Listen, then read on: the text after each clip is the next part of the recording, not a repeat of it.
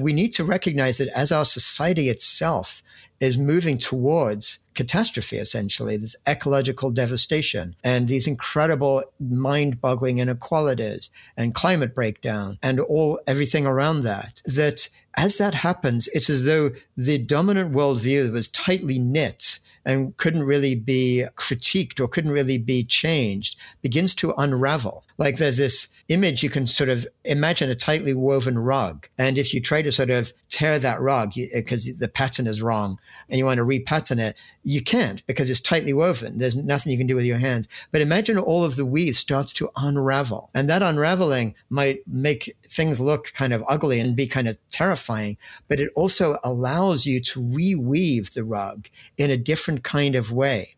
In this episode, we'll be hearing more from Jeremy Lent, an author and speaker whose work investigates the underlying causes of our civilization's existential crisis and explores pathways toward a life-affirming future.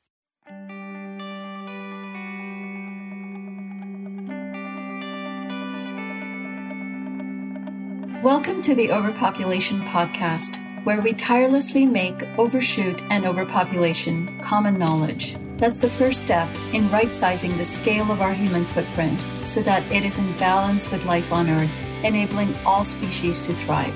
I'm Nandita Bajaj, co-host and executive director of Population Balance. And I'm Alan Ware, co-host of the podcast and researcher with Population Balance, the first and only nonprofit organization globally that draws the connections between pronatalism, anthropocentrism, and overpopulation, and their combined devastating impacts on social, reproductive, ecological, and intergenerational justice. And thanks to you, our wonderful listeners, we now rank in the top 2% of all the podcasts globally. In addition to the podcast, we also run virtual educational programs at schools and conferences with a goal of empowering people to make liberated and responsible reproductive and consumptive choices. We do all of this with a really small staff and a tiny budget, and we count on you to keep doing this important work. As 2022 draws to a close, we hope you'll consider supporting our transformative programs. The vital work we do is not possible without the generosity of supporters like you. Just a small donation goes a long way to keep our podcast on the air and keep us expanding our outreach programs. Please click on the donate button in our show notes to learn about the different ways you can give, which include one-time or monthly donations, as well as legacy gifts. Yes, legacy gifts are a really great way to support us. You can give to Population Balance through your will or trust, or by naming Population Balance as a beneficiary of your life insurance policy, retirement plan, or royalties. You can learn more on our website, populationbalance.org. And if you have feedback or guest recommendations, you can email us at podcast@populationbalance.org.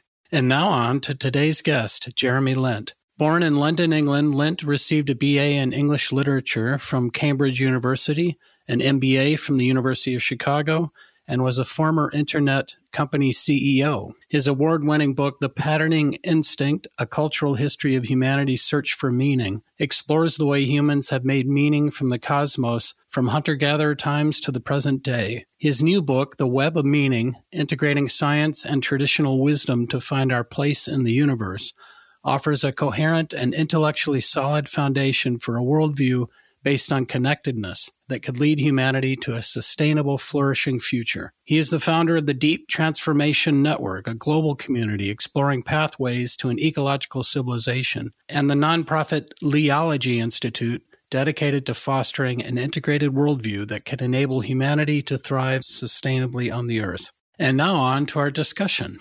Hi, Jeremy. Welcome to our podcast. We've been following your incredible work for a number of years, and we're so excited to have you here. Thanks so much for having me here on the podcast. Looking forward to this conversation, definitely. You've had a unique journey in that you've gone from being a tech entrepreneur in the late 90s to becoming this incredibly broad, deep thinker and seeker over the past 2 decades. I read your book, The Patterning Instinct, a few years ago, and your most recent book, The Web of Meaning, not long after it came out last year. And we'd love to explore your personal journey that led you from being that business-oriented, focused person to this truly integrative thinker, writer, motivator a little bit later on in the interview. But we'll start with your latest book, The Web of Meaning, where you open the book by asking the reader to visualize a family gathering with an imagined relative called Uncle Bob, holding forth on what he thinks the real world is. How would you describe the worldview of Uncle Bob? Yeah, Uncle Bob is a great place to begin because for a couple of reasons, really, because we've all had that experience of being with family or friends or at work or whatever it might be and expounding some idea of what's possible. And somebody comes and throws cold water and says, oh, let me tell you about it. When you've been around the block like I've been, you'll know here's how things are. And all of a sudden, there's this kind of deadening quality to the sense of possibility. But an equally important reason to really kind of think about Uncle Bob is that we all have Uncle Bob within us, even those of us who feel we've got a glimpse of what's possible and a different kind of transformed future that's out there. Because at least anyone who's born and raised within the dominant culture, we get so many of these ideas imprinted on us. There's always voices within us that sound like Uncle Bob, even if they're not necessarily the dominant voice. So basically, Uncle Bob in this kind of tea party represents what we might think of as like the dominant culture. And if you sort of just take the essence of what Uncle Bob is saying, it goes something like this. It says, ultimately, all the world is competitive. That's the fundamentals of life. Humans are selfish, rational maximizers. And that's why capitalism works so well, because it just takes all that selfish, rational maximizing and makes it the most efficient way it can be. And in fact, even life itself is like that. Look at the selfish gene. Evolution itself is just about this battle where one particular, even this species is just like this machine dominated by this gene, but one organism outcompetes the other.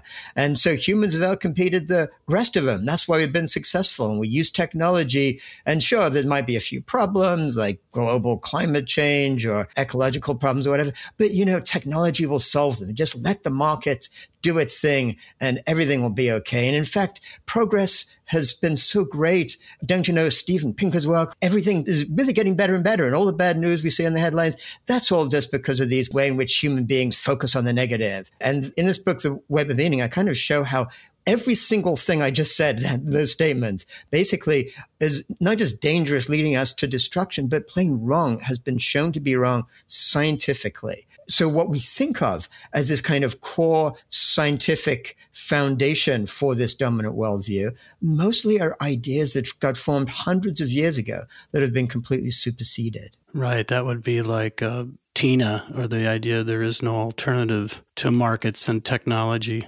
Right. Exactly. That was that statement from Margaret Thatcher back after the end of communism in the Soviet Union. And that is still amazingly powerful notion. I mean, even you read people like Yuval Noah Harari that has more than 10 million readers, a hugely influential intellectual, and somebody who's clearly like a deeply caring, real deep thinker who wants to see a positive outcome in all the issues we're looking at.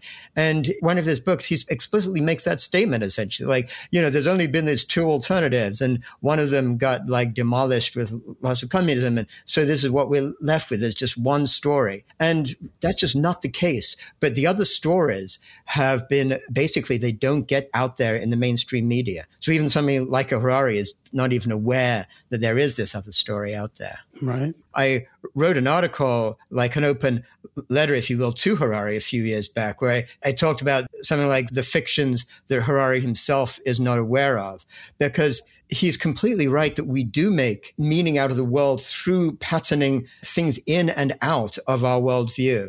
But we make up this story. Essentially, if you think of what a pattern is, we exclude certain things and we focus on certain things, and we look at the connections between those ones we focus on. Just like when we look at constellations and the stars or whatever, and we see a constellation, we see a pattern. And that's really the meaning making that humans do. But in that sense, Harari is completely right that, in fact, we can actually look at how the shape of history itself has been driven by the patterns of meaning that different cultures have put into their understanding of the universe. And of course, the implication of that is so profound, because what it says is that the ways in which we make meaning right now out of things and the values that arise from that will actually direct the future of humanity and the future of Earth. And you kind of talk about the dominant worldview of separation in your latest book, The Web of Meaning. And you talk about how it's at the heart of the modern worldview. And a big part of what you're calling for is a shift in humanity's worldview. Mm-hmm. How would you describe that separation, and how do you think it has led us astray, as you were just speaking, in the modern world? Well, separation definitely is, if you have to take one single word, the word that best describes how this worldview actually works. But it's also helpful, just before I even describe this dominant worldview, to recognize that really we can sort of go into deep history and look at the way different worldviews from the earliest times have been essentially like layers of separation building on each other, all the way back to when humans first evolved as human beings, and things like language and self-awareness led to a certain separateness from the rest of life that hadn't existed before, that did make humans unique among other animals that we share the planet with. And then with the rise of agriculture, you get a new separation with people putting fences up and saying, here's like the very notion of cultivation. Here's what we cultivate, and here's the sort of scary wildness outside of our fences, and separation between human beings. And then really the foundations of this dominant worldview actually can be traced all the way back to ancient Greece, with a separation between mind and body, except in those days it was like soul and body, and a sense that rather than sort of the source of value being in life itself, it came from some sort of perfect external source, and the world itself was this polluted, messy kind of world that was trying to be perfect, like this eternity out there. And that ultimately led to Christianity. And what's interesting is we think right now of science as being in antagonism with Christianity. But Christianity, with its dualistic thinking, was really incubated this dominant worldview, which arose in Europe in the 17th century.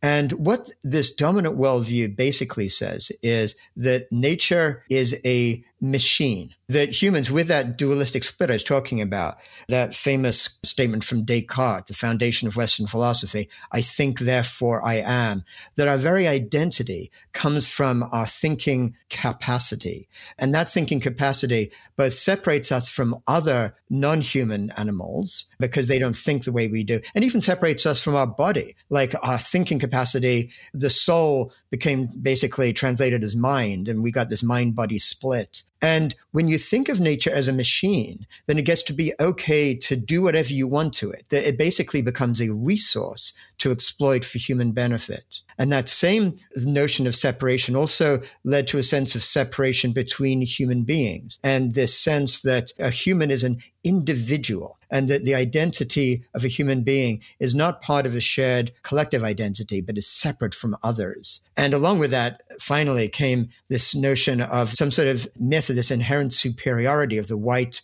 European Christian, and I'd add white European Christian male, basically at this sort of apex, and that all other races, all other elements of humanity around the world, in a way, were seen as no better than the other animals, like subhuman in some ways, and therefore ripe for exploitation, even considered to be actually a moral imperative to bring this kind of understanding of Christianity and basically exploit the natives in order to bring this, what was considered a superior worldview, into being. And that has been so successful, even though it just grew up in a few countries in Europe hundreds of years ago, because of the success of imperialism and colonialism in its exploitation, is now considered by most people who are just raised in the dominant world, no matter where they live, to be, this is reality. This is the way the world is. And that can lead to, well, a reductionist science that sees everything in its parts, breaks them down into their parts. And that's been very powerful for us. And as you mentioned, we started doing that when we separated, these are cultivated crops from these are weeds, or right. We started separating our world into useful and non-useful. And modern science allowed us to reduce things much more to useful on our human terms. And I like how you mention in the book the difference between complicated and complex. The complicated would be a 747 airplane. You take it all apart. But if you take a frog, a giraffe, or anything else and take it apart, you cannot put it back together again. Yes, exactly. Or even a single cell. It seems like so simple, but even a single cell, of which we have 40 trillion in our bodies, each one is complex and can't be understood in the way that something is, like you say, a 747 or an oil rig can be understood because it's not mechanistic. Before we move on, you raised an important point I just wanted to emphasize. That rise of reductionist thinking that came with the scientific revolution, even though I've been saying a lot of derogatory things about the dominant worldview, I want to emphasize that it's absolutely critical for us to appreciate and recognize the benefits of that worldview. That even though science is not just reductionism, and we can go into that recognition that science is actually way more than reductionism. Reductionism itself, which was a methodology that Descartes actually was the one who first invented, came up with this idea. It's been incredibly powerful. And it's given us all these branches of understanding of chemistry and physics and biology. And it's given us the ability to understand fundamental concepts like whatever it is, the germ theory of disease or electricity or our ability to talk to each other over thousands of miles away and all the different benefits of our modern world. And I don't want anyone to misperceive that I'm saying there's something wrong with all of that. What has happened, though, is in our current world, we have this massive imbalance where one particular way of looking at the world, one particular way of thinking has become so dominant that there's no room, there's no space to recognize it's part of an overall integrative, larger way of thinking, which is what we need to get our relationship with the rest of the earth back in balance again. That leads very well into the third question when you talk about the book, The Original AI, or Animate Intelligence. How do you describe that and what are we learning about it? Right. That's really a key concept. So as you say, this notion is that we think of AI, obviously, as artificial intelligence, and it's kind of this mind-blowing idea that we can create intelligence potentially even beyond human intelligence and everything else. But what we discover when we start looking now at the findings in recent decades of deep biology and cellular biology in particular is that there's actually this incredible intelligence in nature that in our dominant worldview, we don't even account for when we think about intelligence. Again, going back to that Cartesian split of I think, therefore I am, there's a fundamental notion in Western thought is that intelligence is something that has to do with that human capacity for symbolic thought. And we think that intelligence is something you can measure with IQ. In just the same way you can measure your height or your weight, you can measure your IQ, and that's what your intelligence is. And if you look at intelligence in that way, then clearly humans are in a different league than other animals. And so that leads to a foundation of human supremacy and anthropocentrism. But when you look at the original AI, what you begin to see is that there's a different form of intelligence. As you say, starting at the cellular level, where a single cell is capable of receiving thousands of signals and transmitting them thousands of things all at the same time. And a single cell will be in community with other cells. They'll make consensus decisions as groups. They'll decide what to do next for themselves. We now know that plants have multiple senses, like 15 to 20 different senses through which they understand and relate to the environment around them. And they also engage in collective decision-making and actually will share resources together. And they can act intelligently and do act intelligently. And that's plants. And then, of course, when we look at other animals, especially when we look at the animals that have the most developed levels of social intelligence, like cetaceans or wolves or elephants, we find that they're capable of deep ways of being in the world. So Frans de Waal, who's written a lot about this, just a fabulous biologist, he comes up with this notion of, we can think of intelligence really, imagine a landscape with lots of mountain peaks. And every peak there is a particular peak of intelligence. So maybe elephants for example, have a particular elephant kind of intelligence that allows them to maybe access levels of consciousness or senses of sadness or profundity that we humans can't even begin to conceive of. But just because we're humans, we think that we're the only ones, but we have a particular peak of intelligence. And it's not that that peak is necessarily even a higher peak than the others, but it's a particular kind of peak that allows that intelligence to become cumulative through culture. And it's only through cumulative intelligence happening over basically millennia that we've developed this ability, as we basically become enculturated from infants onwards, to share in this collective human intelligence that has allowed us to dominate the rest of the world in this incredibly profound way. So that's a more of a humble way of understanding without necessarily negating what is special and unique about human intelligence,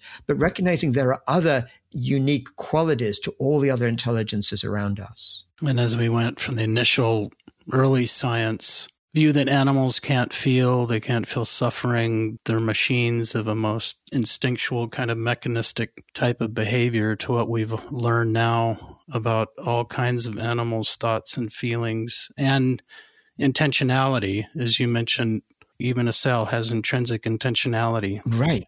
To get energy from the environment, to survive, to reproduce. So we're not only learning about all of the thoughts and feelings, different personalities even of animals, whether it's orcas or dolphins or chimps. And so the differentiation of the individuals, and then cultures that we're learning about through different orcas, and where they almost speciate to an extent, where certain orcas that feed on certain fish don't end up mating, even though they physically could. They've kind of culturally spread apart by that point. That is very interesting. Yeah. And in terms of different personalities, as Wolleben talks in that great book about trees, even different trees will have different personalities. You can look at 3 different trees all in some area, and one tree basically always chooses to shed its leaves a little bit earlier before the winter comes, because it's a little more cautious. So when we recognize that, it also allows us to recognize this deep, deep interconnectedness with ourselves, with all of life.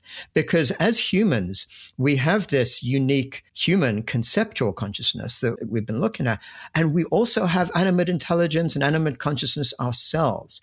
And that's one of the key things to recognize. Like if we're talking to each other and all of a sudden you say you pick up a ball and throw it at me, in a second I might like put my hand up and catch it. It's not because I'm thinking I should catch this ball. It's like I've got my own animate intelligence, my own ability to just relate to the world in a way just like other animals do all around us. And once we begin to see that, we can actually apply internal practices to connect with our own animate intelligence and to honor it within us, and to recognize that what we are as human beings is this wonderful combination of that conceptual and animate intelligence, and allows us to then try to develop what I call an integrative intelligence, one that recognizes what all of us is as a human being, and that then through that animate intelligence allows us to connect more deeply with our shared connection with all of life on Earth. You know, the comparison that you've just made between our fascination with artificial intelligence as being superior to our own intelligence, it's something more brilliant. In a huge way, it's arrogant. What an arrogant way of thinking. Yes. That we are the benchmark from which everything else gets measured. Mm-hmm. The inferior intelligence of nature that we have yet to really begin exploring in a deep way. And then we have assigned the superior value to artificial intelligence because we think we've already reached the pinnacle of where we can be as human beings. Yes, we are quite unique in the way we have an ability to think and feel and philosophize. But wouldn't that uniqueness best be demonstrated through more humility and through a deeper connection with the root of our existence, which is all of nature? Yeah, I think that is such a great point. And to follow on from what you're saying, once again, this kind of line of thinking doesn't need to say there's something wrong, for example, with studying AI and with the amazing, mind-blowing miracle almost of like what's being developed in AI. But what is wrong is the arrogance that underlies so much of that, just the way you were describing. And what I offer when we think about technology is the idea of not for one moment trying to restrain or take or invalidate the potential of technology, but to look at the basis from which that technology is developed. Because right now, almost all of it is developed from the basis of conquering nature, from that same dominant worldview from the scientific revolution onwards, seeing it all like this kind of machine to be broken apart and do what we can for human benefit. But what I love to consider is if you started off with this question of what can we do for the service of life, with this recognition that we as humans are part of the rest of life, and we have a particular role to play on the earth because of this shared cultural, cumulative, conceptual intelligence that we have. And so rather than say there's something wrong with that intelligence or we need to limit it, what we can do is say, how can we use it to truly be in the service of the earth and of life, the unfolding life that's been going on for billions of years, which leads to a very different way of thinking about the potential for technology and the potential really for the human future. The possibility that we could actually be looking at some long-term projection for human relationship with the earth, where if we think of our own human organism as being something that's as an integrated organism, but with a prefrontal cortex that mediates this kind of symbolic conceptual thinking, but integrated with the rest of our animate intelligence, can we play the role as a human species, a little bit like that prefrontal cortex for the rest of Earth? And can we play the role to be in service of all of Earth, to find ways that we humans can be flourishing and thriving, but on a regenerated, thriving Earth? That's how we can develop technology. And that would not be an eco-modernist, as you talk about in the book, the new conservationist view of we are the highest conceptual intelligence, therefore we have to manage the planet. But it's very much for our benefit, and it's still within the growth mindset, right? For primarily human benefit. Yes. Whereas you're talking about understanding, appreciating life as a whole and helping life on the planet thrive. Yes, that is completely right. It's almost like the inverse, if you will, of that eco-modernist mindset, which basically says we need to recognize that there's this primitive notion of nature, untrammeled, pure nature. That's never been like that since humans evolved. So we might as well accept that and just ask, how can basically nature earn its living as part of this kind of market society? And how can we make nature work for us as humans? So it like turns it around and say, how can we work for the benefit of life, of all of life? And that's not being against the benefit of humanity. And that's not saying anything negative about humans as a unique species, but saying, how can we find ways for us to flourish as part of, in a symbiotic way, a mutually beneficial symbiotic way with the rest of life on Earth? So it inverts it completely. And you're suggesting that it doesn't require us to go against our nature to embody that kind of a worldview, that it's part of our nature, like the animate intelligence, to be cooperative, much more in symbiosis with nature. And so it's not a sacrificial kind of an approach that we need to take to switch off our dominant brain that we're predisposed to think in a certain way. Of course, it'll require a little bit of effort, but that is more of our natural proclivity. That is completely right. And so then we need to recognize that this path of becoming sort of more integrative is really like a liberating path. It allows us to actually more fully experience what it is to be a human being in the way that we evolved. Because as humans, we evolved, as you just mentioned, to be super cooperative. In fact, it's what differentiates humans from other primates, in fact, is how we became so hyper cooperative. And millions of years ago, our pre-human hominid ancestors sort of found themselves in the changeable environment of the savannah. And what they discovered is that only those groups that really cooperated closely together could actually be more successful. And so over a few million years, we developed what are known as moral emotions, emotions like sort of shame or guilt or embarrassment or loving people who are generous and naturally having a deeply felt sense of fair play, being ready to even sometimes risk our lives to put something right that we see elsewhere around us. And rather than having to sort of rise above our selfish nature, using our minds to sort of overcome our selfish genes or whatever, is the way someone like Richard Dawkins talks about it, it's the opposite. It's actually what we need to do is simply to connect with our truly evolved human nature. And what has happened over in our dominant culture is that our culture conditions us from earliest years, as soon as infants begin to watch TV or just imbibe what the dominant culture says, it teaches them to actually suppress what is evolved within them and learn how to become more sort of successful in what is basically a pathological society. There's a biologist, Darsha Narvaez, who's written extensively about this. And she writes about this concept of what she calls the evolved nest, which is basically the natural ways in which humans, as we evolved, raise their infants and children, and shows that that evolved nest has been completely demolished by the ways in which children get raised in our society today. And so we need to recognize that actually what is possible is move towards more fully living who we are as human beings. And we can develop a culture and a society that allows us to feel that deep connection, and not just connection with other humans, but that deep connection with all of life. That is, again, another evolved part of being a human being. Yeah, and I love that you said it's more of a liberating path, because it's bringing us closer to our true nature. Liberation is felt when you're closer to the truth. And in this case, it's our truer nature to cooperate. But of course, you also say that natural systems have both cooperation and competition.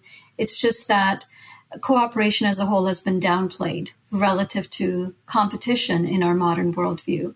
Why do you think competition has been given so much more importance as a cultural value? That's a great question. And to really fully answer it, we have to go all the way back to really the rise of agrarian civilizations thousands of years ago, which also came about with the rise of the patriarchy around that same period of time.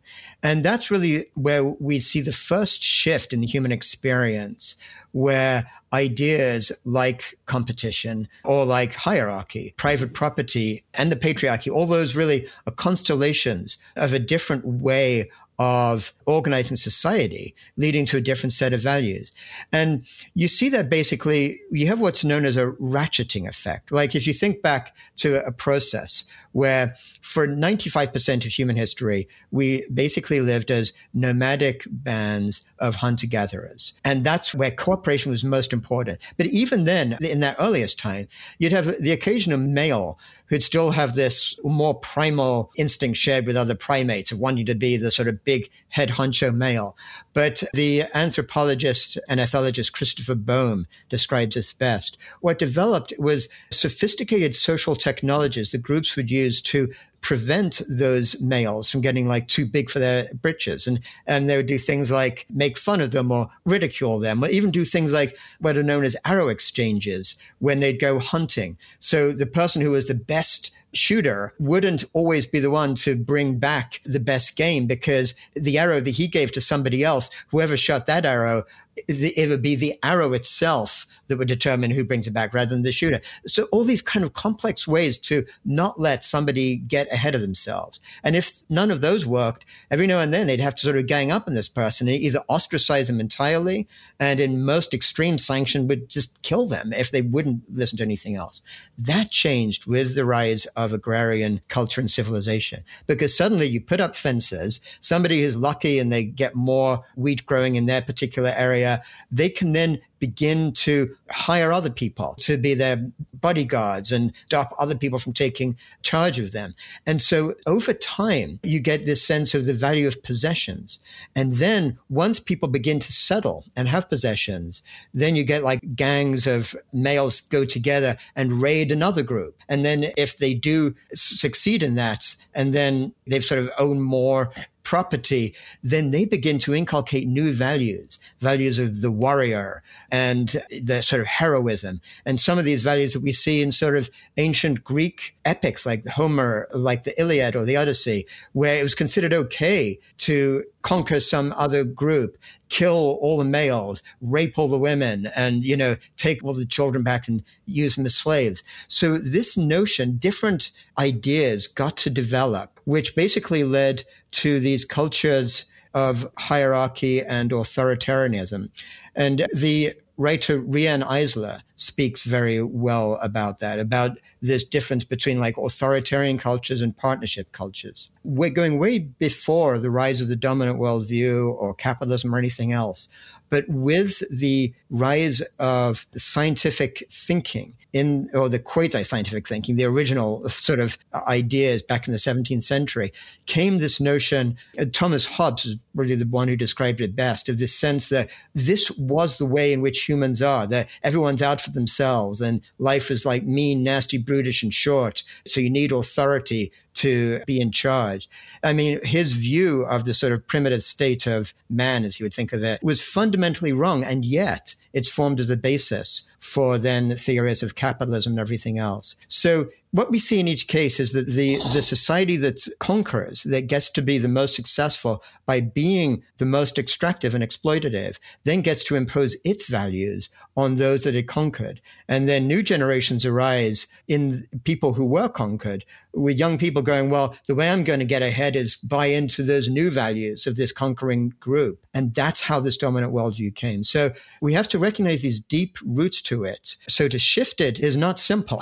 We have to go to the deeper levels. But what is the positive potential about shifting it is the actual evolved way in which we as humans want to live our lives is that form of cooperation. And now in the modern world, we do have the potential to look at much larger sense of a planetary consciousness, of a shared consciousness among all human beings, and really begin to find an alternative way to be connected that can supersede this competitive myth, essentially. So you've been talking here about cooperation, competition between humans, amongst human groups. We've also talked on this program with people like Eileen Christ about the idea of human supremacy over the natural world. Right. Something deeply ingrained in our worldview and in our language. How has your study of indigenous wisdom informed your thinking about how we can transition away from that human supremacist outlook? Yeah, thank you for asking that, because really that's this great source, this treasure for the human consciousness that is still there and has been maintained in spite of the depredations of the millennia and the last few hundred years. And the indigenous worldview, and even though in one sense you can say, well, how can you even talk about something, a collective, the indigenous worldview, because there's so many thousands, at least, of different indigenous worldviews all around the world. And some are more hunter-gatherer based and some are more pastoral based, et cetera, et cetera. But some indigenous scholars who have really looked at this have identified a shared collective deep values that you can look at Aboriginal cultures in Australia. You can look at African early cultures. You can look at cultures in North and South America, and you can find these shared ways of relating.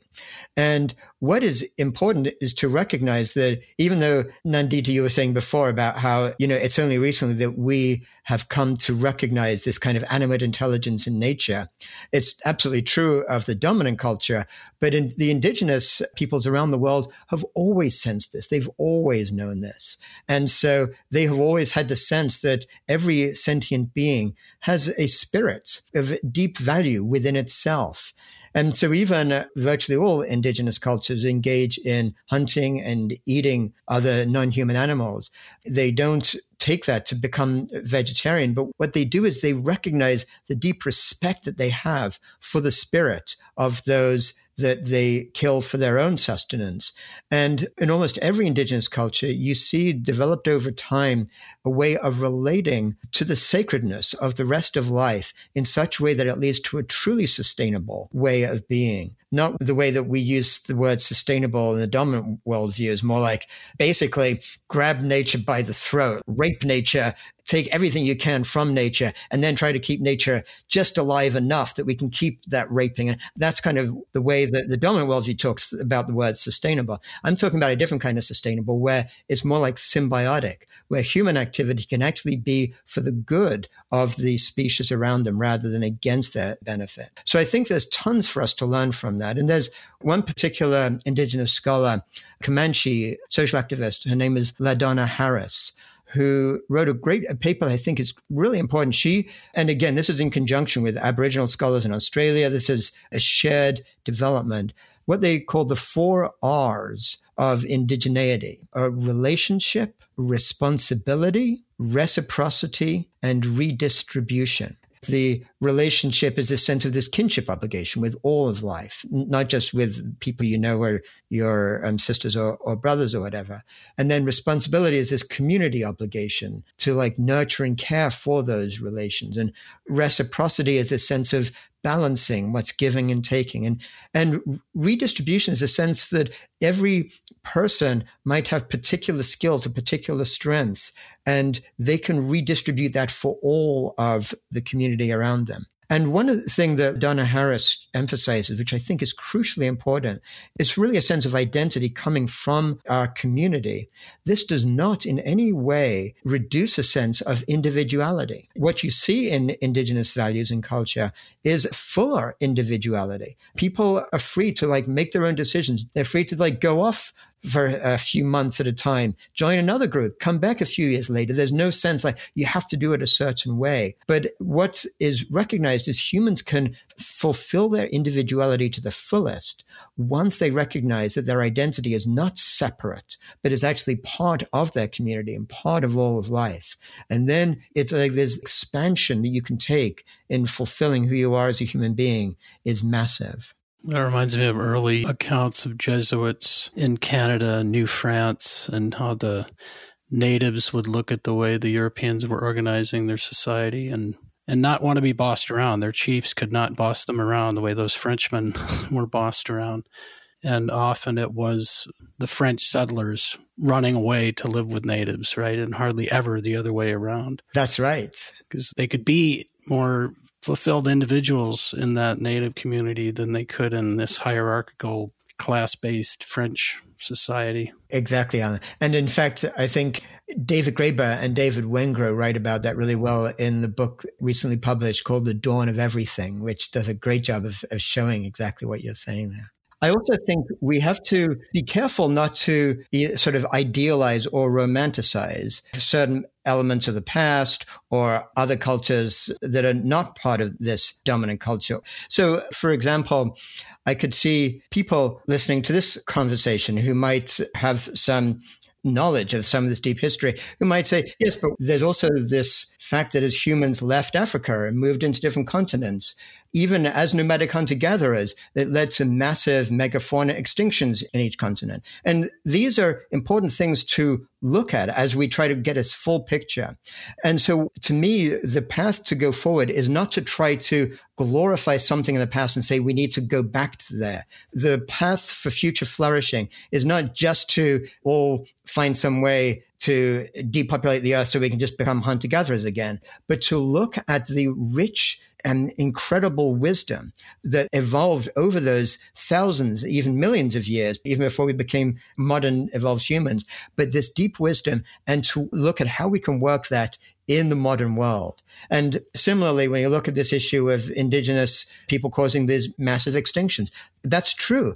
And over thousands of years, in every case, they've developed ways of actually making their culture such that they would see the sacredness of life around them and develop practices that led to their true symbiotic sustainability. So I think that what we can learn from what indigenous cultures learned over those millennia is that we can shift our own culture and so that we can find ways to basically see the sacredness in life around us. And we can take the core principles of what those cultures have and apply them in ways that actually can work going forward in our highly developed, highly technological, globalized society today. And yeah, as you mentioned, having a synthesis of worldviews that takes the best of the indigenous ideas of relationship, responsibility, connection, kind of limits often passed down by elders through beliefs and rituals, probably based on hard-won experience of that particular tribe when they exceeded limits. Exactly. And they codified the lessons in those limits and rituals and stories and teachings. If we could synthesize that with the best of Western science, what we've learned about ecology, which is only hardly 100 years old, that we've really been looking systematically at nature in a deep way. So you term this the Symbiocene, right, is the way to go. Yes. Yeah, right. Exactly. That is a beautiful notion, the Symbiocene. Like essentially, if we all recognize we're in the Anthropocene now, this period of human domination of the earth, which is inherently unstable and destructive. And the potential with that shift in consciousness, it's a term that Glenn Albrecht, deep thinker in Australia, evolutionary philosopher, came up with, the Symbiocene. You could imagine a period going on for way longer than thousands of years, untold, indefinite period of humans actually learning how to be in a full, deep symbiotic relationship with all of life. That's the possibility that is open to us if we can make it past this bottleneck we're in right now of this period that is so horrifying, of these mass extinctions and this potential for a total collapse of civilization itself, which is where we could be headed if we don't actually make some of these deep shifts that are needed fairly soon. But that's the hope, the potential that's available to us. So, Jeremy, you've written two very big idea books, The Patterning Instinct and The Web of Meaning, and you've spoken a bit about both of them. And both of the books required you to spend years integrating research from all kinds of fields, like neuroscience, history, anthropology, religious traditions, and also indigenous wisdom, which you've been talking about just now. What's spurred you to undertake such an ambitious, lengthy project? Yeah, thanks. Yeah. Well, this was basically sort of deep transformations in my own life that led to that. And in simple terms, really, the first half of my life was spent essentially living as an Uncle Bob, if you will. We talked about Uncle Bob at the beginning. And it's not that I necessarily believed in Uncle Bob's values. As a student, originally, I grew up in England. When I was a student at Cambridge, I was excited by ideas around anarchism. And at the time, I wanted to be a hippie like I saw in Woodstock. And so I had this different kind of feeling as a young person, but I actually came to the United States kind of looking for Woodstock, if you will, and ended up sort of getting diverted for half of my life being with somebody who I raised a family with, and she passed away some years back. But with her, I ended up getting an MBA and ended up starting an internet company and took it public. And so I was living the Uncle Bob dream, if you will. But then actually things collapsed around me. My first wife became sick, and I left the company to look after her. The company was too young, and it became part of the internet crash, the dot-com casualties from that first internet boom back in the late 1990s. But for me, I spent years with everything crashing around me. And even my wife began to suffer cognitive decline. So even that relationship sort of got lost, even though I spent years looking after her. And I was determined that whatever I did with the rest of my life was going to be truly meaningful. But my question was, what is meaning? And I didn't want to take somebody else's word for it. So I started this kind of search for myself. And it was like this cognitive search. These ideas that we have in our dominant world, like soul or human consciousness, where did these come from? These questions everyone asks, like, is there a God? And what does that mean? And all those things. And that led me to looking at the way different cultures made sense of the world. And as I started to go through this path, I was kind of looking for the book that I ended up writing that would sort of map it all out for me. So I was trying to sort of put these jigsaw puzzle together. And I realized there was maybe a benefit I could offer others in actually taking all my own exploration and turning it into a book. And that also led me to really writing the Web of Meaning too. Both of those books were part of the same search that took really 10, 15 years of not just cognitive research, but embodied research, if you will, in the sense that I discovered things like meditation and traditional Chinese energy practices like Qigong or Tai Chi. So when I was writing about animate consciousness, it wasn't just an intellectual idea, but I was actually learning myself to be in touch with that part of my own being that I hadn't even realized existed until those more recent years. So really what you see in both of those books, The Patterning Instinct and The Web of Meaning, are the results of my own deep inner journey that took place over, a big chunk of my life. And I think you mentioned somewhere that as times get more difficult for a lot of people, they'll have failed kind of narratives that might lead them on a journey similar to something like what you went on, that kind of journey. And we already see some young people, the quiet quitting, the great resignation. Right. I think they call it lying down in China, where some young people are just saying, I refuse to get on this materialistic status kind of ladder. Do you think in the coming years we'll see more people searching for new meanings? Yeah, great point. Great question, Alan. And I do. And, we can look at that sense of that meltdown. Like for me, it was like a personal meltdown that sort of happened. And the opportunity came, if you think of the very notion of a meltdown, it's like the previous structure melted and allowed a new form to actually emerge, a little bit like you see in a chrysalis where a butterfly can emerge from this kind of what just looks like this gooey mess. Similarly, the potential is not just for people. I wouldn't want anybody to go through that kind of crisis or meltdown, but it obviously happens in almost all of our lives at some point where we go through these places of deep questioning.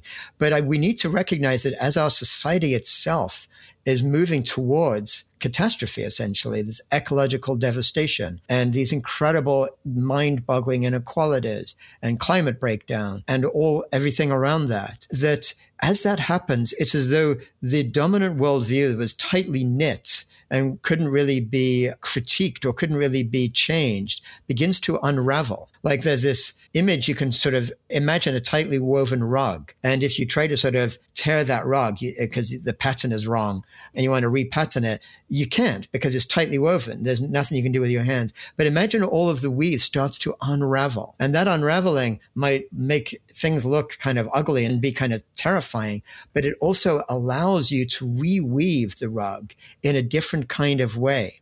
And that, I think, is the challenge and the opportunity that we have in this generation ahead right now, that as things unravel, it is terrifying. And again, I don't for an instant want that. And I don't encourage the unraveling to take place. It's what is happening as a result of these deep inherent incompatibility of our dominant worldview with the way the world is. But as that happens, the opportunity is to then rework it from within. So the challenge is, can we actually begin to create this new potential symbiotic way of relating with ourselves, with each other, and with the earth? Can we actually begin to build an ecological civilization from within the kind of relics of this dying civilization that we're in right now? That's the potential. And I don't know if it'll happen. None of us know. But what we do know is that we are entering into this period right now of massive transformation. And it's an exciting period as well as a terrifying period, because each of us has this potential to take part in helping to reorient what the future of humanity itself and the earth might look like in the distant future. Yeah, because you've so brilliantly demonstrated through both of your books and through talking with us today is this dismantling this idea, the dominant worldview that the universe is meaningless and that, life doesn't have any purpose. And that if you were to look, as you've done, over billions of years, life continues to regenerate. And the planet knows, how to come back alive after collapse. And we've had civilizations come and go and collapse before. Do you feel that there's a different essence to where we're at as a civilization today, where maybe there's, a different sense of hopefulness in terms of building or rebuilding an ecological civilization? Yeah, I do. I think we are in really a unique period in the current era right now. Like if we look back over all the vast history of human experience on the earth, there's been a couple of phase transitions, if you will, in that human experience that changed every aspect of what it was like to be a human being on the earth. One was that shift we talked about earlier from nomadic hunter-gatherers to the rise of agrarian civilizations about 10 or 12,000 years ago. It took a few thousand years before that shift really took place. But when it did, everything changed for humans living in that new way of being. And the second change was with the scientific revolution, which within a period of just a couple of hundred years, essentially transformed the world for virtually everyone alive on the earth. I think we're going through a period right now, every bit as large a transformation as those two. The thing is, what we don't know is what that will be like, even though, of course, other civilizations have collapsed, but they basically had a footprint of one particular region on the earth. So while that collapse was a massive event for those people, it didn't affect maybe another civilization a few thousand miles away or whatever. Life continued and it sort of came and went. This global civilization is really a one-off event, really probably in the whole story of the earth, because if you look at what we've done technologically, we've already accessed all the easy fuels, the coal, the metals, everything else. We've extracted and exploited that so that basically if our entire civilization collapsed and everything around it collapsed, it's not like some cyclical thing where, maybe a few thousand years later, those new people will begin to figure that there's no coal for them to access. There'd be no metals for them to access because everything's already been used by this one. So this is almost like this one potential that a conceptually intelligent species, that's that distinction we were making earlier, on the earth has to actually move to a different way of relating with the earth. And so it's a huge event. And the stakes could not be higher. And we have to recognize there is a possibility of total collapse. There's also a possibility of what I call like a techno split, which other people think about using a term like Fortress Earth, which essentially is the elites just basically breaking off from the rest of humanity. And all the Elon Musk's developing new ways to neurally connect with each other through kind of neural enhancements and genetic enhancements, almost like speciate, and then basically leave most of humanity to just be living with this total collapse that they left behind while they try to find some way to sort of explore the potential. To me, morally, that future is even more egregious than a future of total collapse. And I think we need to look at that because I think oftentimes we ask sometimes, why aren't the powerful elites looking at this disaster that's unfolding and doing something about it? Well, I think either quietly or maybe among themselves, they talk about it. This is what they're considering. Well, we'll be okay. We just need to kind of fence off masses of humanity that is having this problem. So these are some of the worst outcomes, but the potential is there for this potential of long-term future flourishing. And I do feel that what any of us need to do, though, looking at this situation right now, is to offer for these young generations of people like Greta Thunberg and the millions of others who don't have the platform that she has, but see things in a similar way. What we need to do is give that younger generation the tools to realize they can build something better. They're going to say, we don't accept this bullshit from our older generations telling us all this crap. Look what they've left with us. And so there is that sense that they are moving towards a different worldview. They want something different. What we can do right now, those of us who are in some of the older generations, is use everything we've got to give them a real coherent foundation, a platform for building that positive future, to recognize it is possible. We talked earlier about that notion of there is no alternative, Tina, that Margaret Thatcher loved to talk about. I think what we have as our overriding imperative is to show there actually is an alternative, and it's a beautiful one, and it's a positive one, and it's actually being lived in by people around the world in different ways and different forms right now. And all we need to do, I mean, all is a big challenge, but we need to shift the political awareness. We need to let people become aware that that is possible, because the only thing between us and that future is the political will, basically, and the power structures that are currently dominating. And so part of that shift is, I think it's really helpful when people are acting almost like these kind of islands of coherence in a sea of chaos or whatever, for them to realize that they're not alone. They're like more like part of a massive archipelago that is rising up and might be turning from little island to a new continent that is kind of rising up. And so having that recognition and then learning from what others are doing in different dimensions, that's a part of what I think can enable this transformative change. And this could be a good plug for your deep transformation network that seems to be building that archipelago. Oh, yeah, really. Thank you. Yeah, I appreciate that. Yeah, well, so this is an online network that I really just instigated earlier this year as a result of giving courses to people in these topics who wanted to stay connected after the course was over. So it's a network that allows people to kind of share ideas, get involved in interactive conversations with others from around the world, and to do it in a way that is, once again, self-organized. More than a couple of thousand of people have joined this network from around the world. It's vibrant. So it's called the Deep Transformation Network. You can find it basically at deeptransformation.network. And then it's a little bit like a Facebook group where you kind of share ideas and articles and things like that, but without some big corporation telling you what you should be looking at, but rather it's self-organized. And it also goes beyond just sort of sharing articles or whatever to these live interactive conversations where we're really building a sense of global coherence, thinking about the very issues that we've been discussing in the last hour and looking at them more deeply and having really meaningful conversations. So it's exciting. And the idea behind it is that it's there open as a platform to try to enable a networked transformation that is needed over in the future. So I invite anyone who is interested in these topics of this conversation to just check it out and to join it. Well, thanks so much for creating that network and helping those of us who can feel so alone feel more connected through that. Thank you for doing that. Thank you. Yeah. Thank you for doing the hard work and sharing your wisdom in such a simple and accessible way with all of us. It was a brilliant conversation. Yeah, thank you both. Thanks for all the work that you're doing. And I truly enjoyed this conversation. It was just really great, rich topics to explore together. Thank you.